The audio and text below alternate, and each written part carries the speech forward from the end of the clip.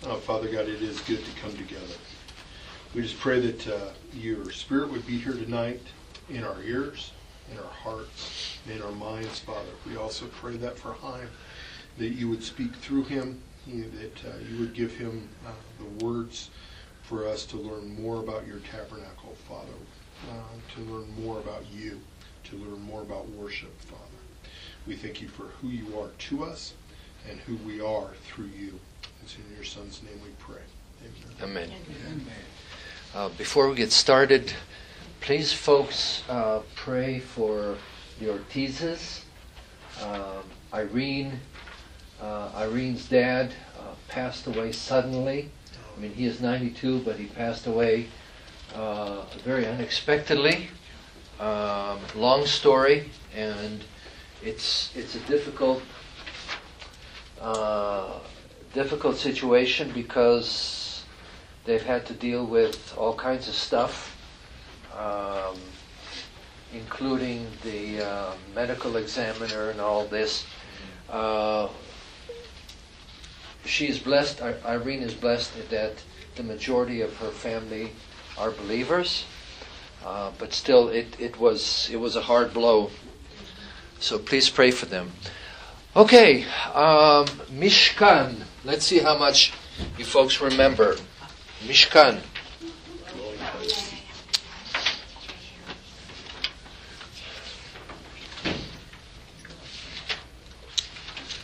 Anybody? Steve? A dwelling place? Dwelling place, okay. Again, remember that in our puny brain, we see what's in front of our noses, and sometimes we do well to do just that. But in God's scheme of things, He is both immanent, meaning that He walks with us, and He's transcendent. He's way above us. And so part of the picture that we've talked about from time to time that I feel is hugely important for us is to remember that the tabernacle is not about skins and acacia wood and gold, but the tabernacle is about the presence of God. That from the moment Adam fell and the relationship with God has been broken, God has been working strategically to bring about redemption and restoration with mankind. And so Mount Sinai, you have all this light and fire show. However, the big thing about Mount Sinai is not necessarily the Torah, but it is the presence of God coming down, which is what happens then. The presence of God, in a sense, moves from Mount Sinai to the tabernacle.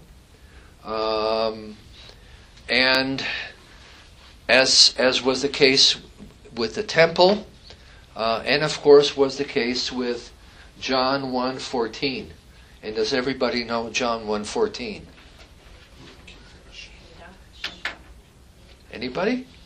John 1:14. Let's turn to it.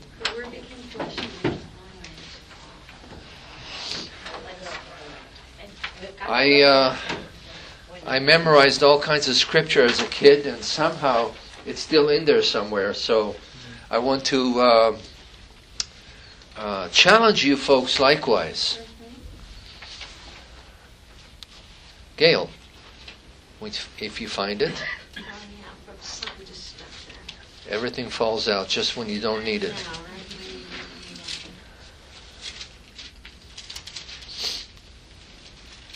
Coming, people, coming.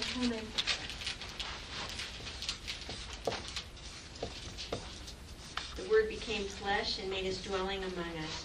We've seen His glory, the glory of the one and only Son, who came from the Father, full of grace and truth.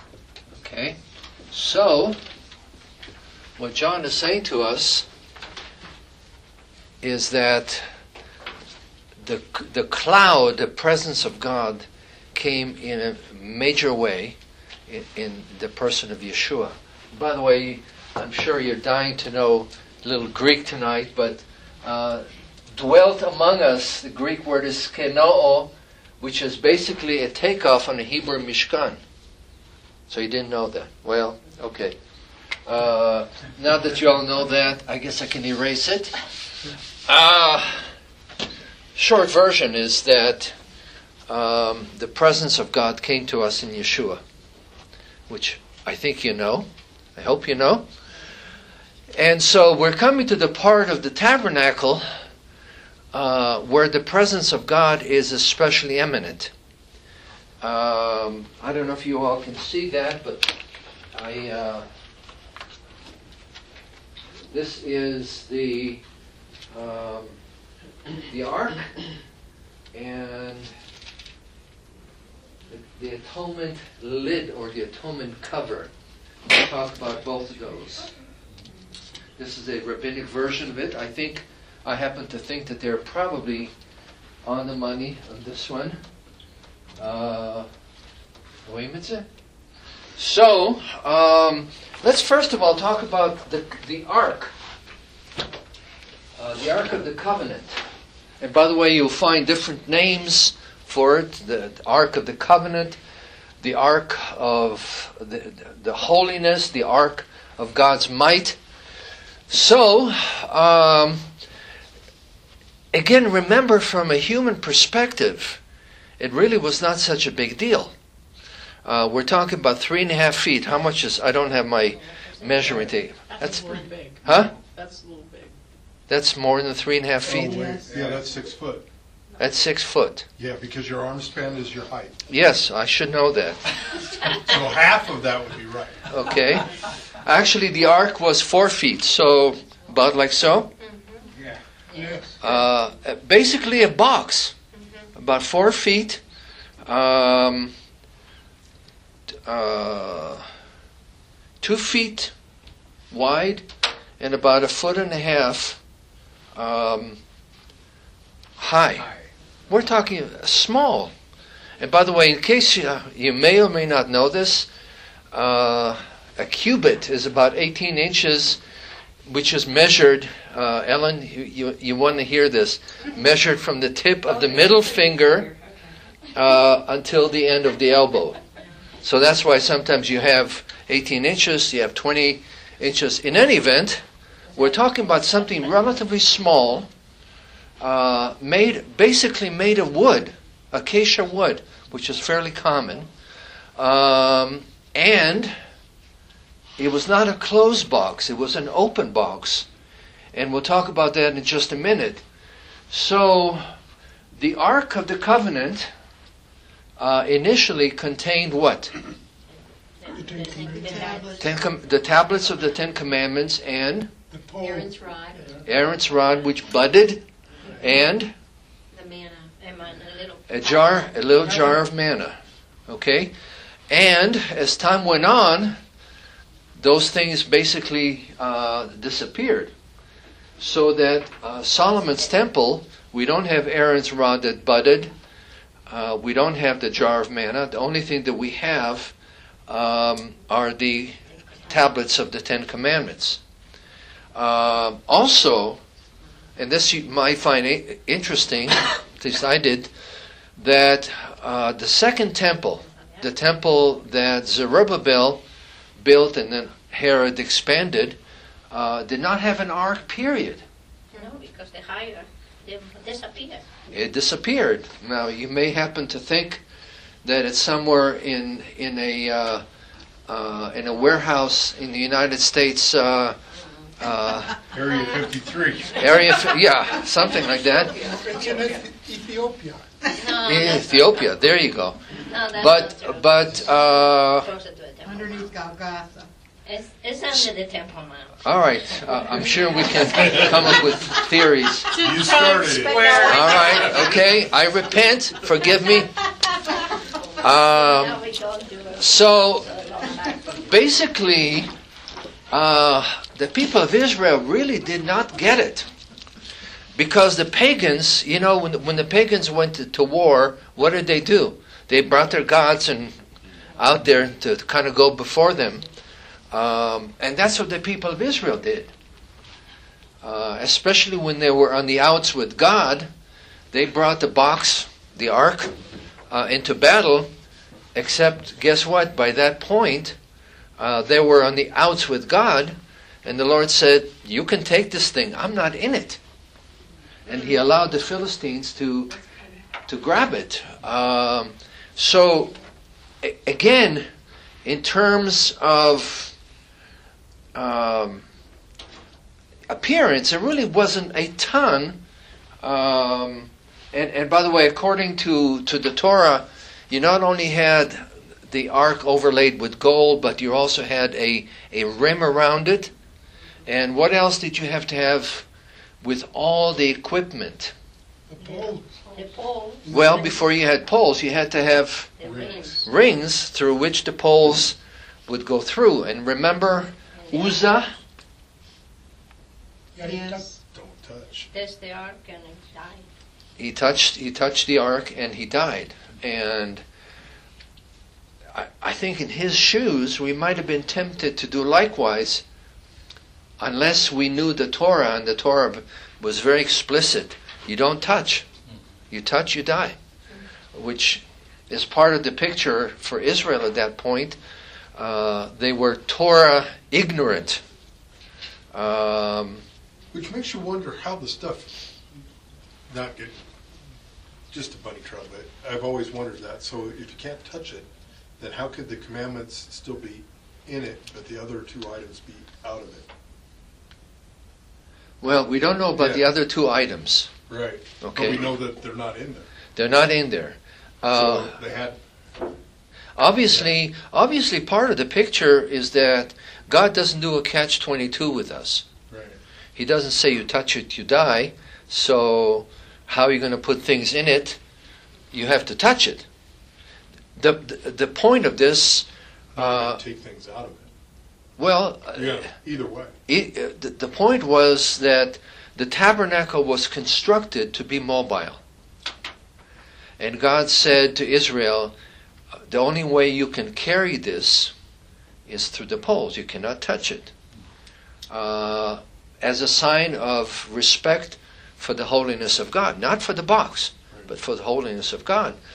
And so, obviously, Israel had to do a number of things, or the priests had to do a number of things in order to set the ark.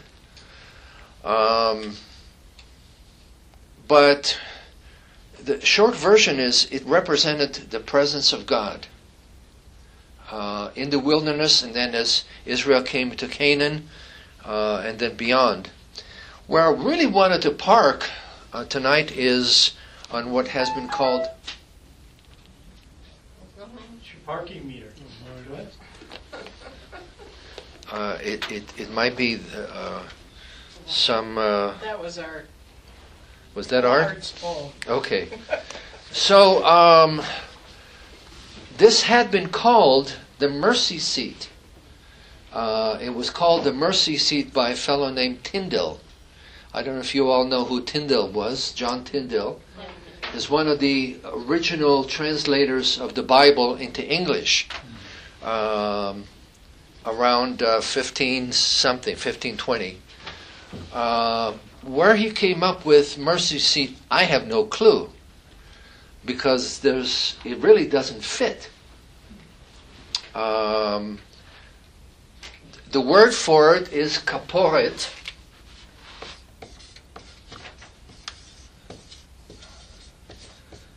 And perhaps you might notice that it has the root kafar, and kafar, of course, means great. Kind of far away. Oh, Quick. atone, expiate, propitiate. Oh, kapar, yeah. By the way, it really does not mean to cover. There's one place in all of Scripture that uses this word to refer to covering, and that is the ark of the Noah's Ark. By the way, the word for ark, I'll put it up here. If you can't see, just let me know. The word for Ark of the Covenant is Aaron, not Aaron. The word for Noah's Ark is, my brain just gave out. That happens from time to time. Teva. Teva, yes. Thank you, John. So we're talking about something totally different. Apples and giraffes here.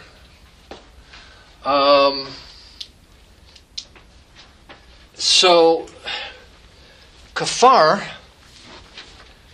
from which we get Yom Kippur. Very good. The Day of Atonement does not have, and I'm kind of on a bunny trail here, but it has a purpose. This word kafar or atone really doesn't have the notion of covering. You might have heard this in different places where people say atonement had to do with covering. We screw up, God is angry at us, and so the sacrifices provided a covering so God would nuke us. Basic problem. Scripture talks about atonement not as a covering, but as expiation. Another big word here. Expiation.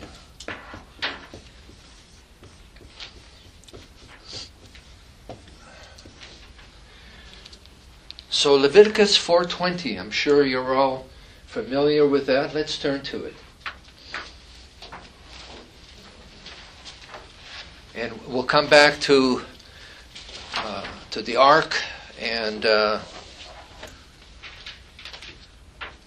the atonement cover. Leviticus 4:20.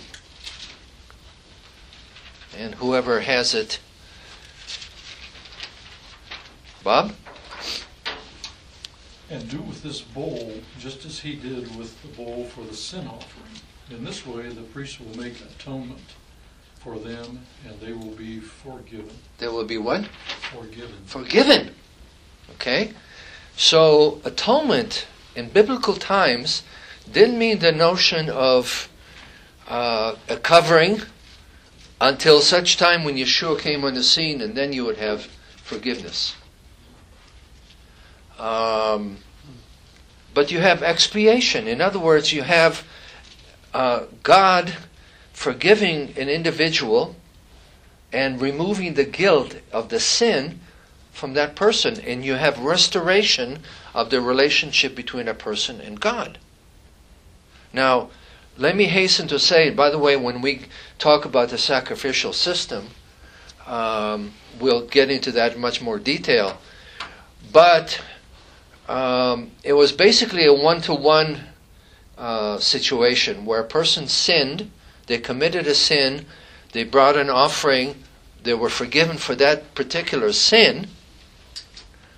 But think about it. If you lived up north Israel, near the Lebanese border, and you did something you had no business doing, you ripped off your neighbor, or I don't know, you smacked your thumb with a hammer, and then you let words out that were not in the Bible.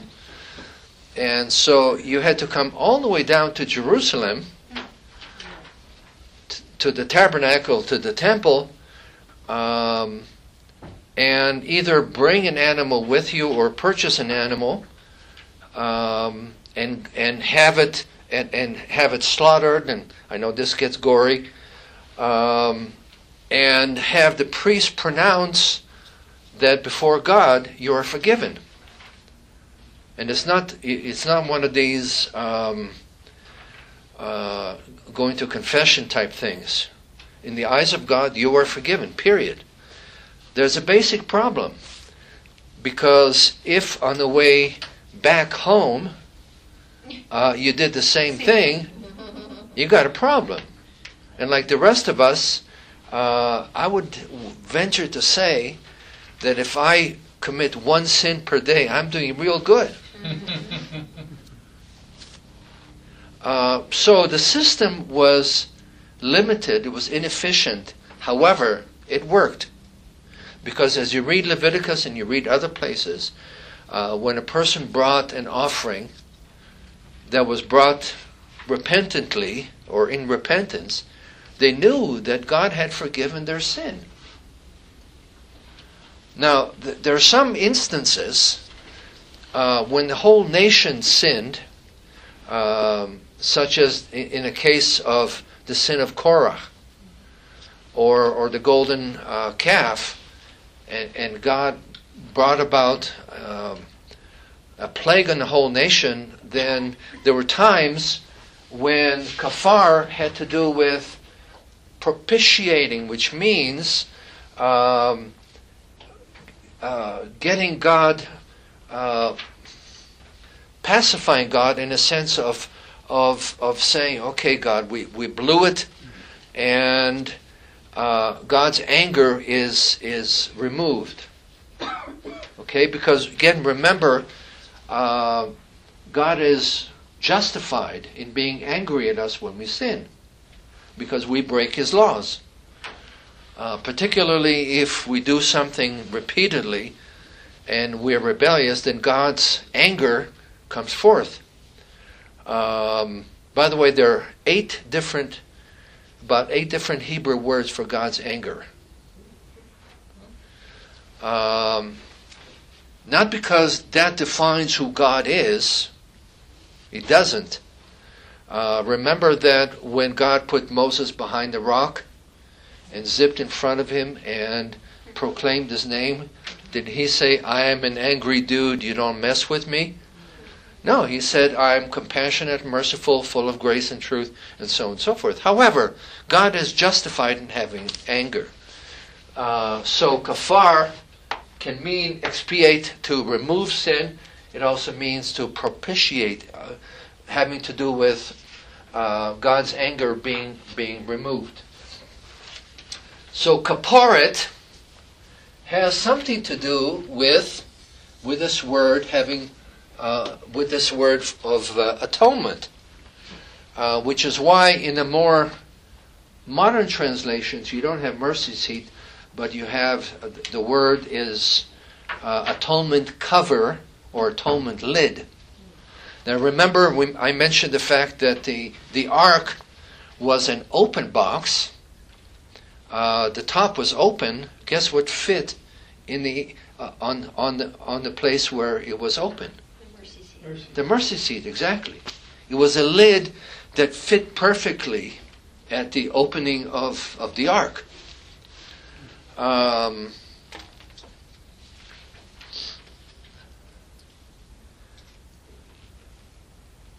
So there are a couple of main things that took place at the mercy seat.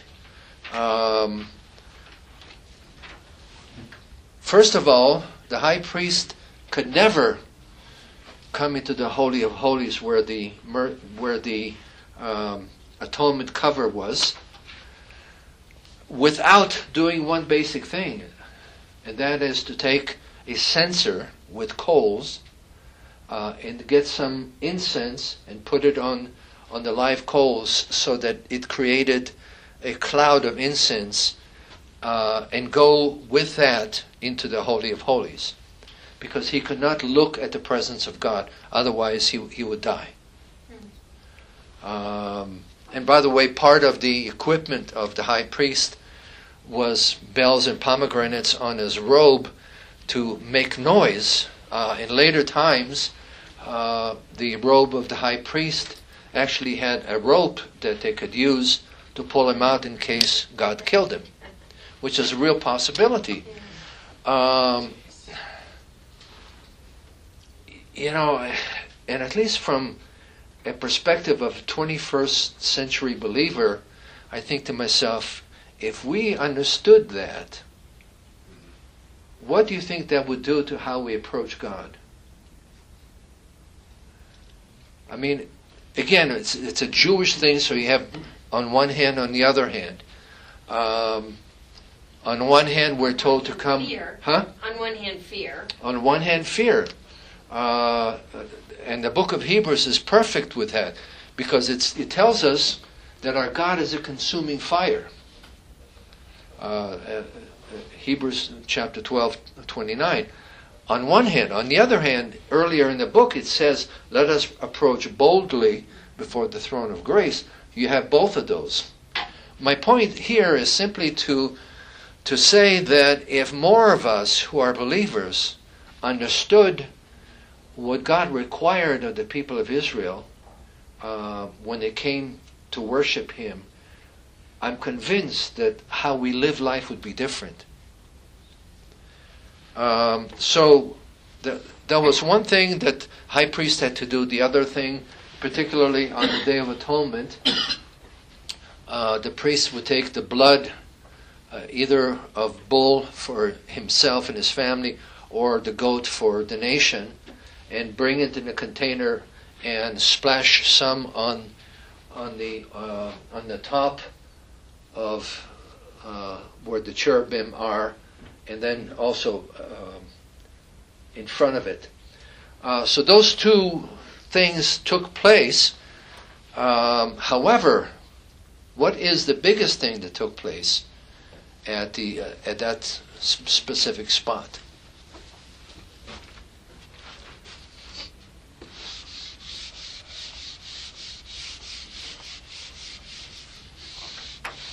All right, Exodus 28.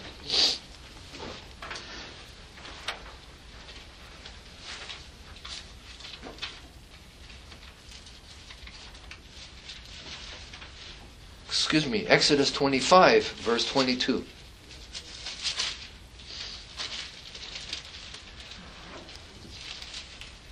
I will meet with you there. I will speak with you from above the atonement cover, from between the two cherubim that are on the ark of the testimony. About all that I will command you for B'nai Israel. Okay. Folks, some of this is beyond our understanding, okay? And we can look at pictures of the atonement cover and describe it, which is, by the way, what the rabbis did in great detail, right, to all the particulars. And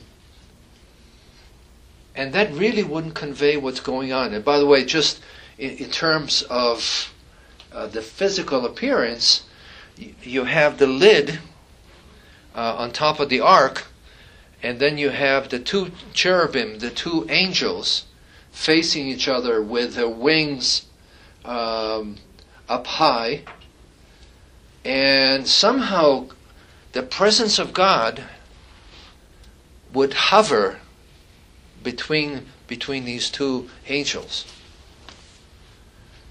Now, again, someone who wants to tell me that they understand fully what God is about, I would challenge them to look at this.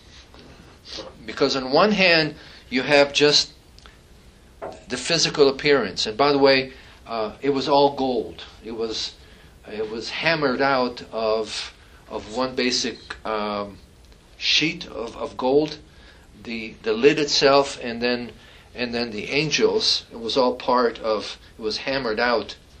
Now, again, we talked earlier, I guess 2 or 3 weeks ago, about the fact that the children of Israel were basically slave labor, that they were day laborers, they had no clue how to do anything other than build with bricks. Well, how on earth could a person do that unless they're phenomenally skilled? To be able to hammer a hunk of gold, not just in the lid, but into the appearance of angels. And as you look and you see the description for the different elements of the tabernacle, it is so clear that you have two things in play here. You have people who had acquired skill. Remember the Hebrew word chacham lev? Acquired skill while they were in Egypt, working as slaves, for Pharaoh or someone in the palace, etc. Again, remember that Egypt had a very sophisticated civilization. But again, all right, we're in Exodus. God speaks to Moses between the cherubim. Now Moses again was one of a kind. He can come and talk to God basically at will. That was not the case for Aaron. It was not the case for the high priest. But part of the worship for Israel was to describe God in terms of Him being on throne in this space. 2 Samuel 6:2. Let's turn to that.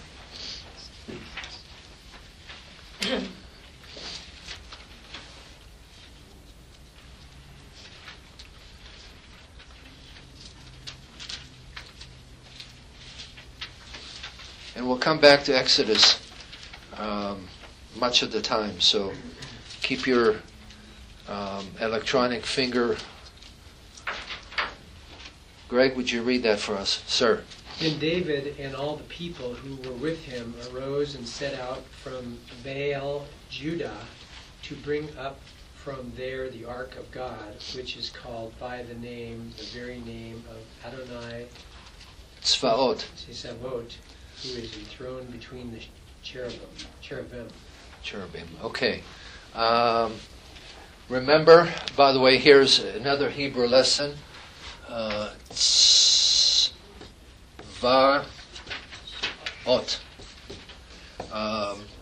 I know English doesn't have a tz kind of sound, like butts. So Tzvaot, from army, the Lord of the armies. And whenever, again, remember that different names of God convey different aspects of who God is. Adonai Tzvaot conveys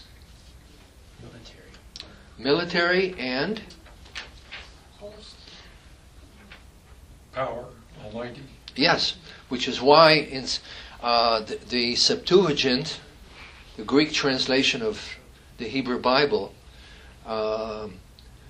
use a name which means Almighty, Pantocrator, and that's why sometimes you find that also. But in any event, Adonai Tzvaot, and how is he described? Adonai Tzvaot, who is enthroned where? Enthroned between the cherubim. Now, again, folks, I find this mind-boggling because we're looking at a tiny space here. And somehow, the presence of God, and this is something that Solomon understood. He said, "You, Lord," when the temple was dedicated, "You, Lord, whom the heaven of heavens can't fill, yet you choose to dwell with us."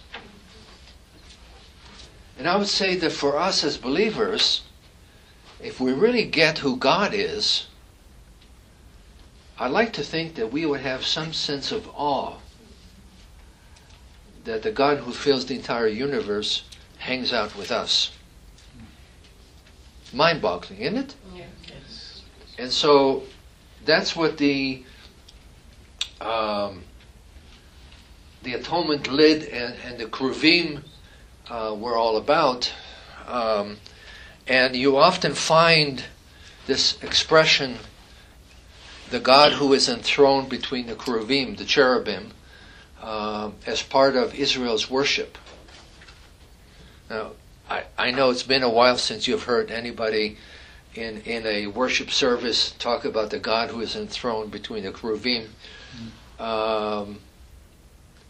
Because for us, we don't connect with that. For us, other than what we know about Yeshua in human form, we think about God as a spirit being.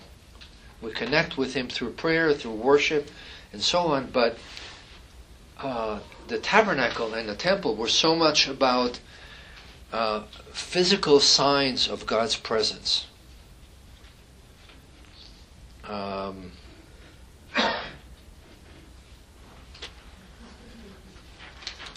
Okay, any questions about that before we'll take time to go into the... oh, yes, I missed a very important point. Exodus 29:43.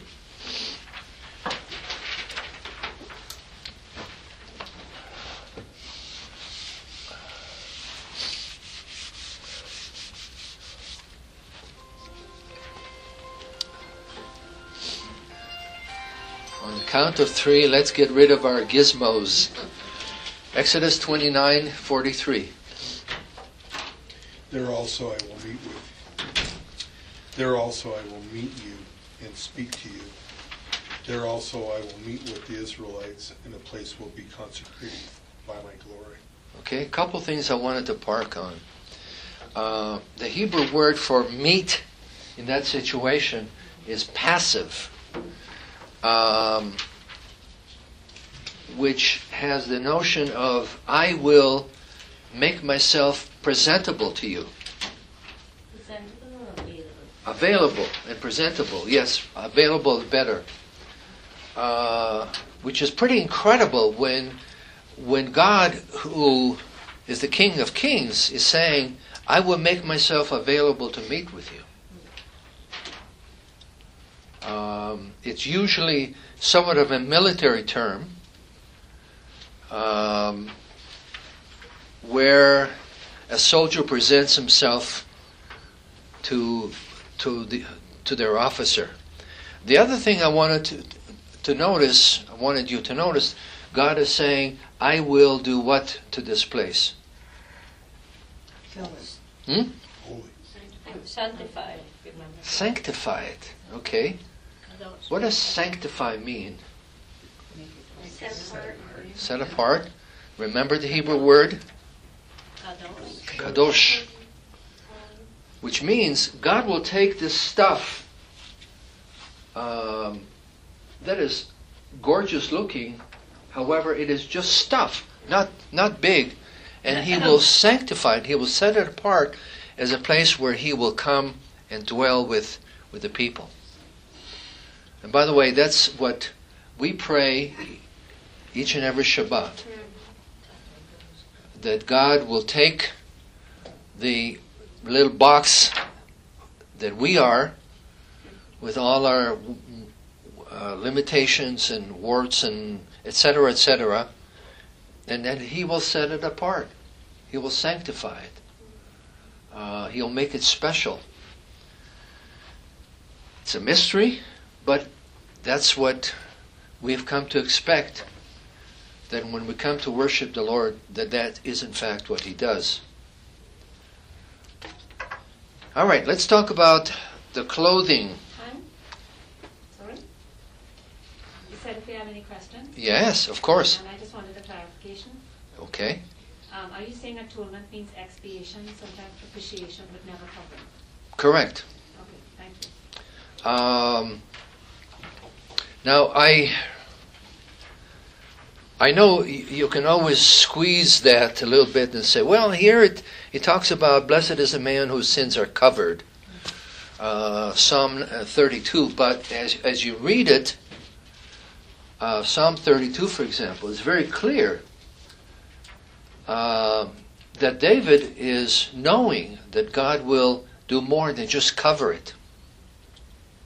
He knows that his sins will be forgiven. So all that to say, Scripture really does not give us does not give us the right to say it was just covered.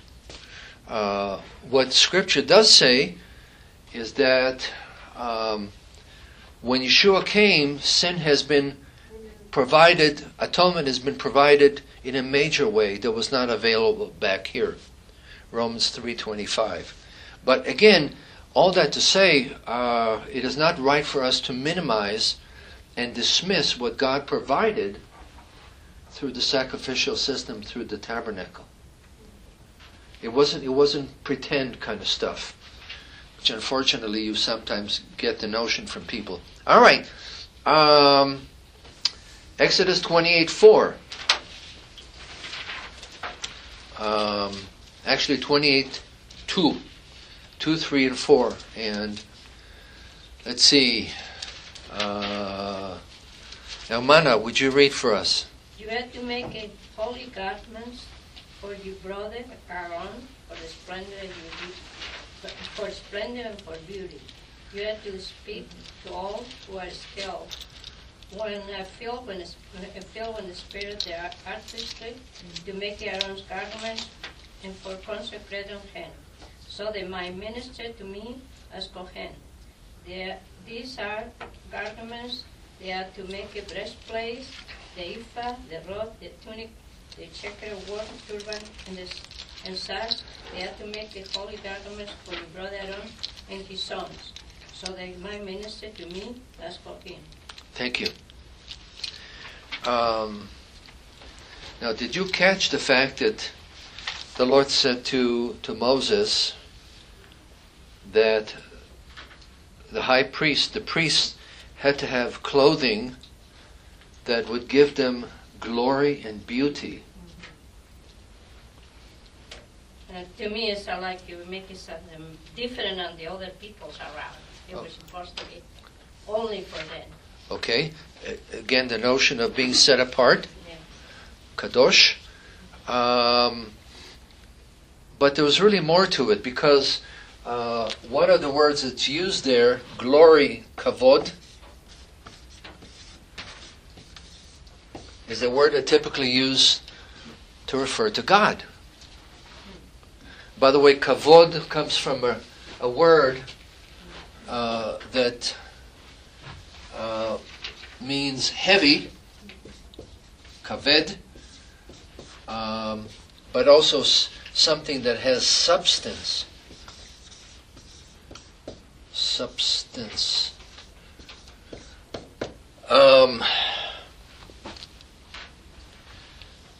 And it's, again, remember that a lot of what God does with Israel is in contrast with what takes place with the pagans. And one of the words that's used for idols has the notion of they're empty, there's nothing to them. Which is why you have the word like kavod having to do with something that is substance, and from which, of course, we get the notion of glory. Although, I would say for most of us, if someone were to ask you, what does glory mean?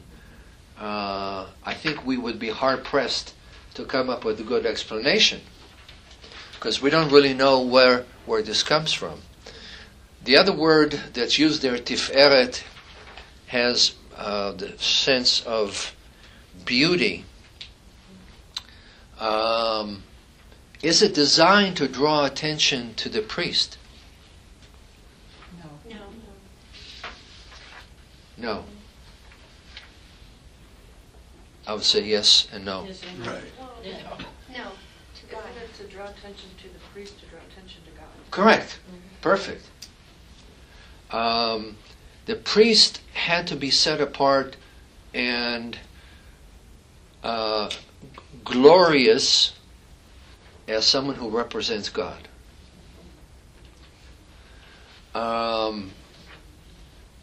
Which for me has a number of applications, but one of which is simply that remember that Yeshua said to the disciples, let your light shine so that men may see your good works and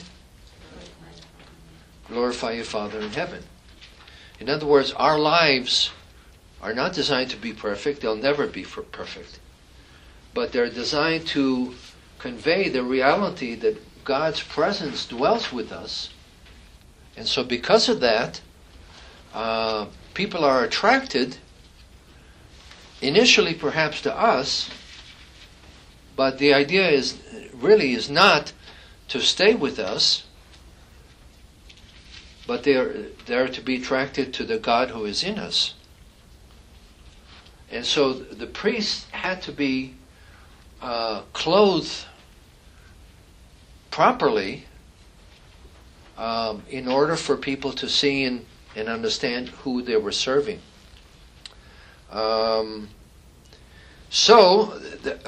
We're not going to cover all the items of clothing tonight, but I just want to spend the rest of the time talking about the ephod and the breastplate or breastpiece. Again, there's room for some speculation here, and the rabbis have always been real good at speculating, but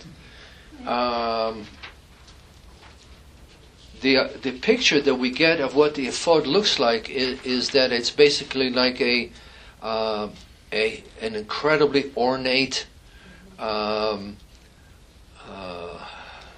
brain just gave out again. Apron, thank you. A robe-like apron that had a couple of straps up here at the top. The ephod itself was beautiful. It was made of purple, and remember that all these dyes were very, very expensive. The purple, the blue, and so on, because they were not readily available. And linen was something that was used by the Egyptian royalty. Where I wanted to park was on the straps, because the straps had a couple of stones. Let's see, where are we? 28:6. Exodus 28:6 to 14.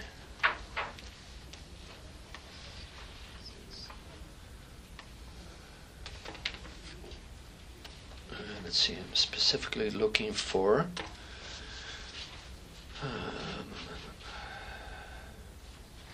Well, Yeah, John, you want to read it?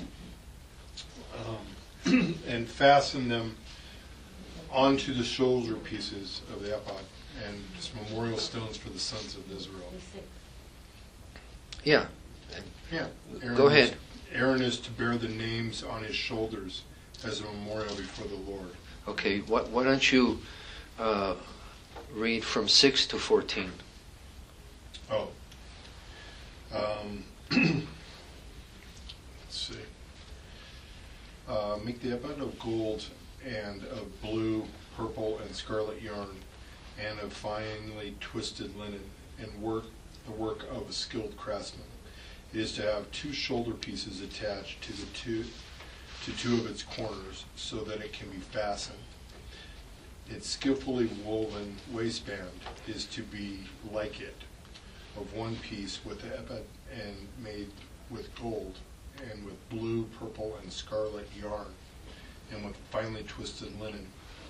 Take 2 onyx stones and engrave on them the names of the sons of Israel in order of their birth, the 6 names on one stone and the remaining 6 on the other, and engrave the names of the sons of Israel on the 2 stones, the way a gem cutter engraves a seal. Then mount the stones in the gold Filigree settings and fasten them on the shoulder pieces of the ephod as a memorial stone for the sons of Israel. Okay. Again, you talk about something incredibly ornate.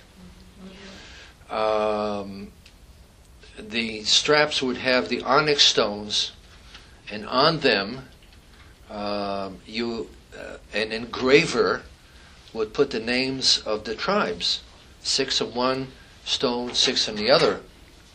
And you can imagine the intricacy that would be involved in that. And this would be set in gold filigree.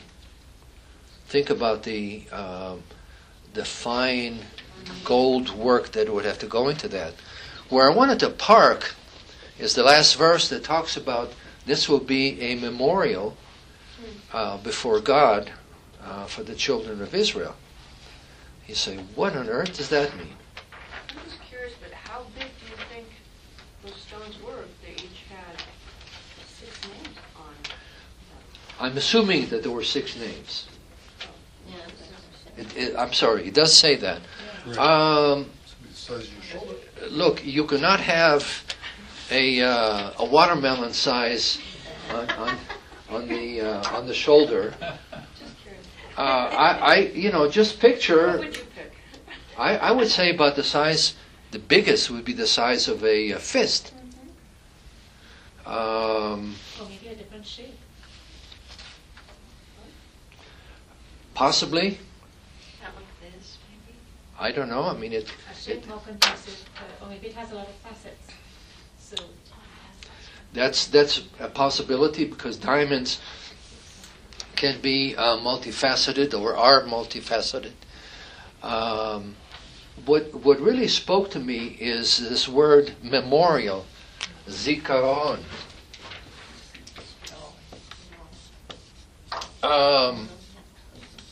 That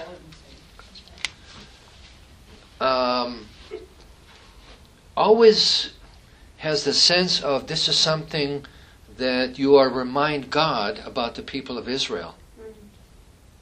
Now again, it's obviously both and. Because do you need to remind God of anything? Like an intercessor? Exactly. That's exactly it, Art. When we remind God about somebody and pray for them, that's in essence what it is that we're doing. We're calling God to remember so-and-so, not because he is lacking information, but because we're basically putting ourselves in tandem with God and say, God, I'm with you on this. That makes sense? So the ephod, and particularly the stones, for me, refer to, or at least convey the idea of intercession. And then I want to talk a little bit about the Choshen HaMishpat. I know you probably will need some lessons in how to pronounce that, but Choshen. Choshen. Not really clear on exactly what Choshen means, but the other word that is associated with it, HaMishpat, judgment or discernment, gives you the rest of the picture. That whatever this piece or breastplate was about, it had something to do with discerning the will of God. There, of course, were 12 stones on the Choshen, representing the 12 tribes of Israel. As you see, the number 12 appears here over and over again. And then there's something called the Urim and Tumim.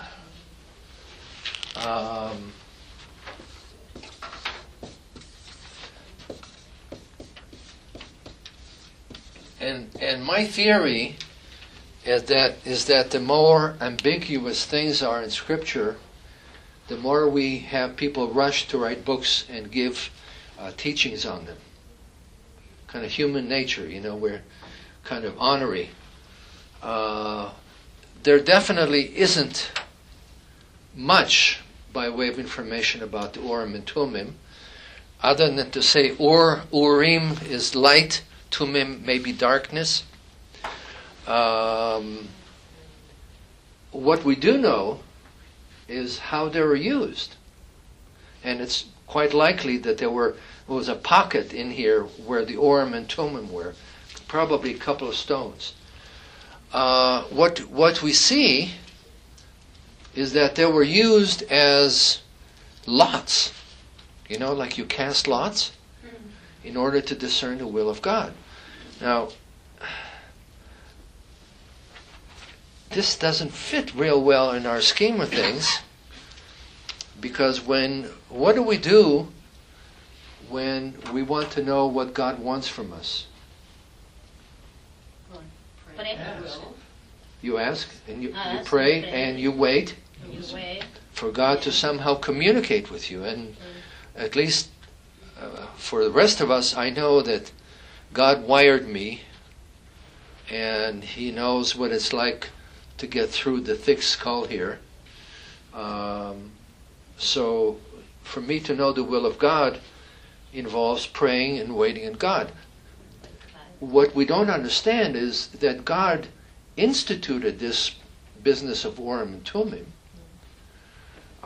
He told Israel that this was part of the discernment to know His will.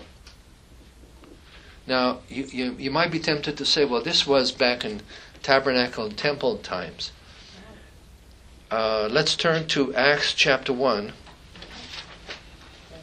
For el apóstol.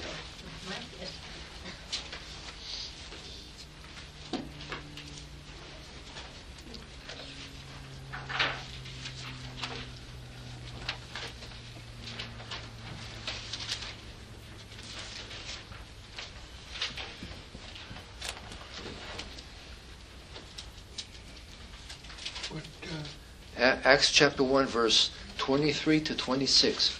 And we'll finish with this. so they nominated two, Joseph called Barsabbas, also called Justus, and Matthias.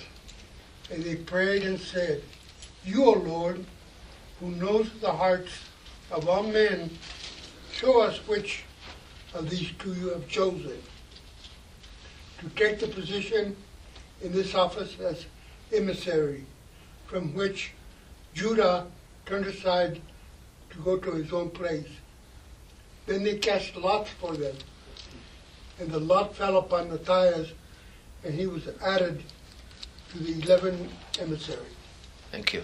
Now, what's the situation here? Jesus is gone, which means how many apostles or how many disciples do you have? 11. Not okay. In God's scheme of things, you have to have how many? 12. 12. And so they seek God and they cast lots. Now, folks, obviously they don't have Urim and Thummim here because they're a long story. But lots basically are like a couple of dice. And so if we understand the Urim and Thummim correctly, what we're looking at is one would be like a yes and one would be a no. They would ask God questions. You see some of that with David, for example, where he asks God, Lord, should I go up here? And God says yes. And should I do such and such? And God says yes. I mean, this is very much like the Urim and Thummim kind of an idea, where you ask God specific questions, and He gives you an answer, and then if you need more, you ask another question. That's what the Choshen HaMishpat was all about. Again, we're not going to make a huge doctrine out of it, but obviously there's enough in Scripture where Saul and then David and then are using the Urim and Thummim. Why? Because God told them to.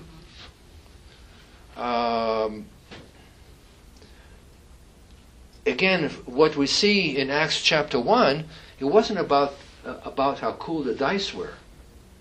You know, these are awesome dice, yeah. They'll tell us all about God. No, they cast lots, but what did they do first of all? They prayed in confidence. Lord, you know what needs to happen, and we're tossing the dice, and you make it happen. The lot is cast into the lap, but for every decision it is from the Lord. Yeah. So, for me, it's not about casting lots. It's about the fact that God can use and will use anything and everything to get through to us. It's his decision. When we seek Him in faith and depend on Him to give us the direction that we need.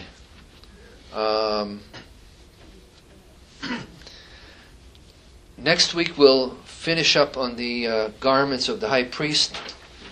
I especially want to take some time to look at the turban. Remember that the priest had to have his head covered when he went in to pray.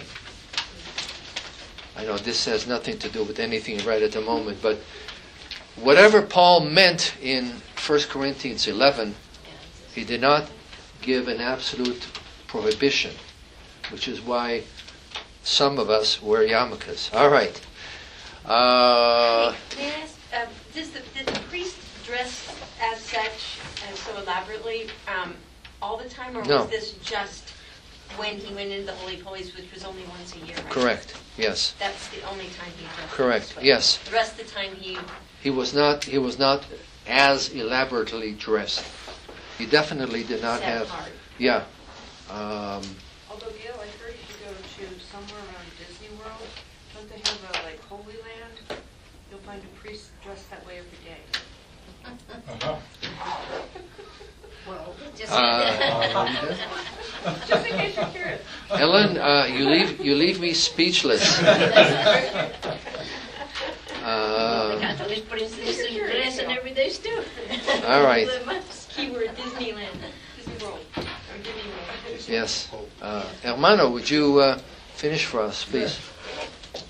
Our Heavenly Father, we thank you for the lesson from our rabbi, and we thank you for who you are.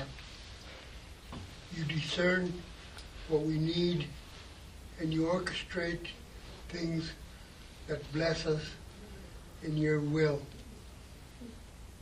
Help us to go home safely. In the name of Yeshua HaMashiach, Amen.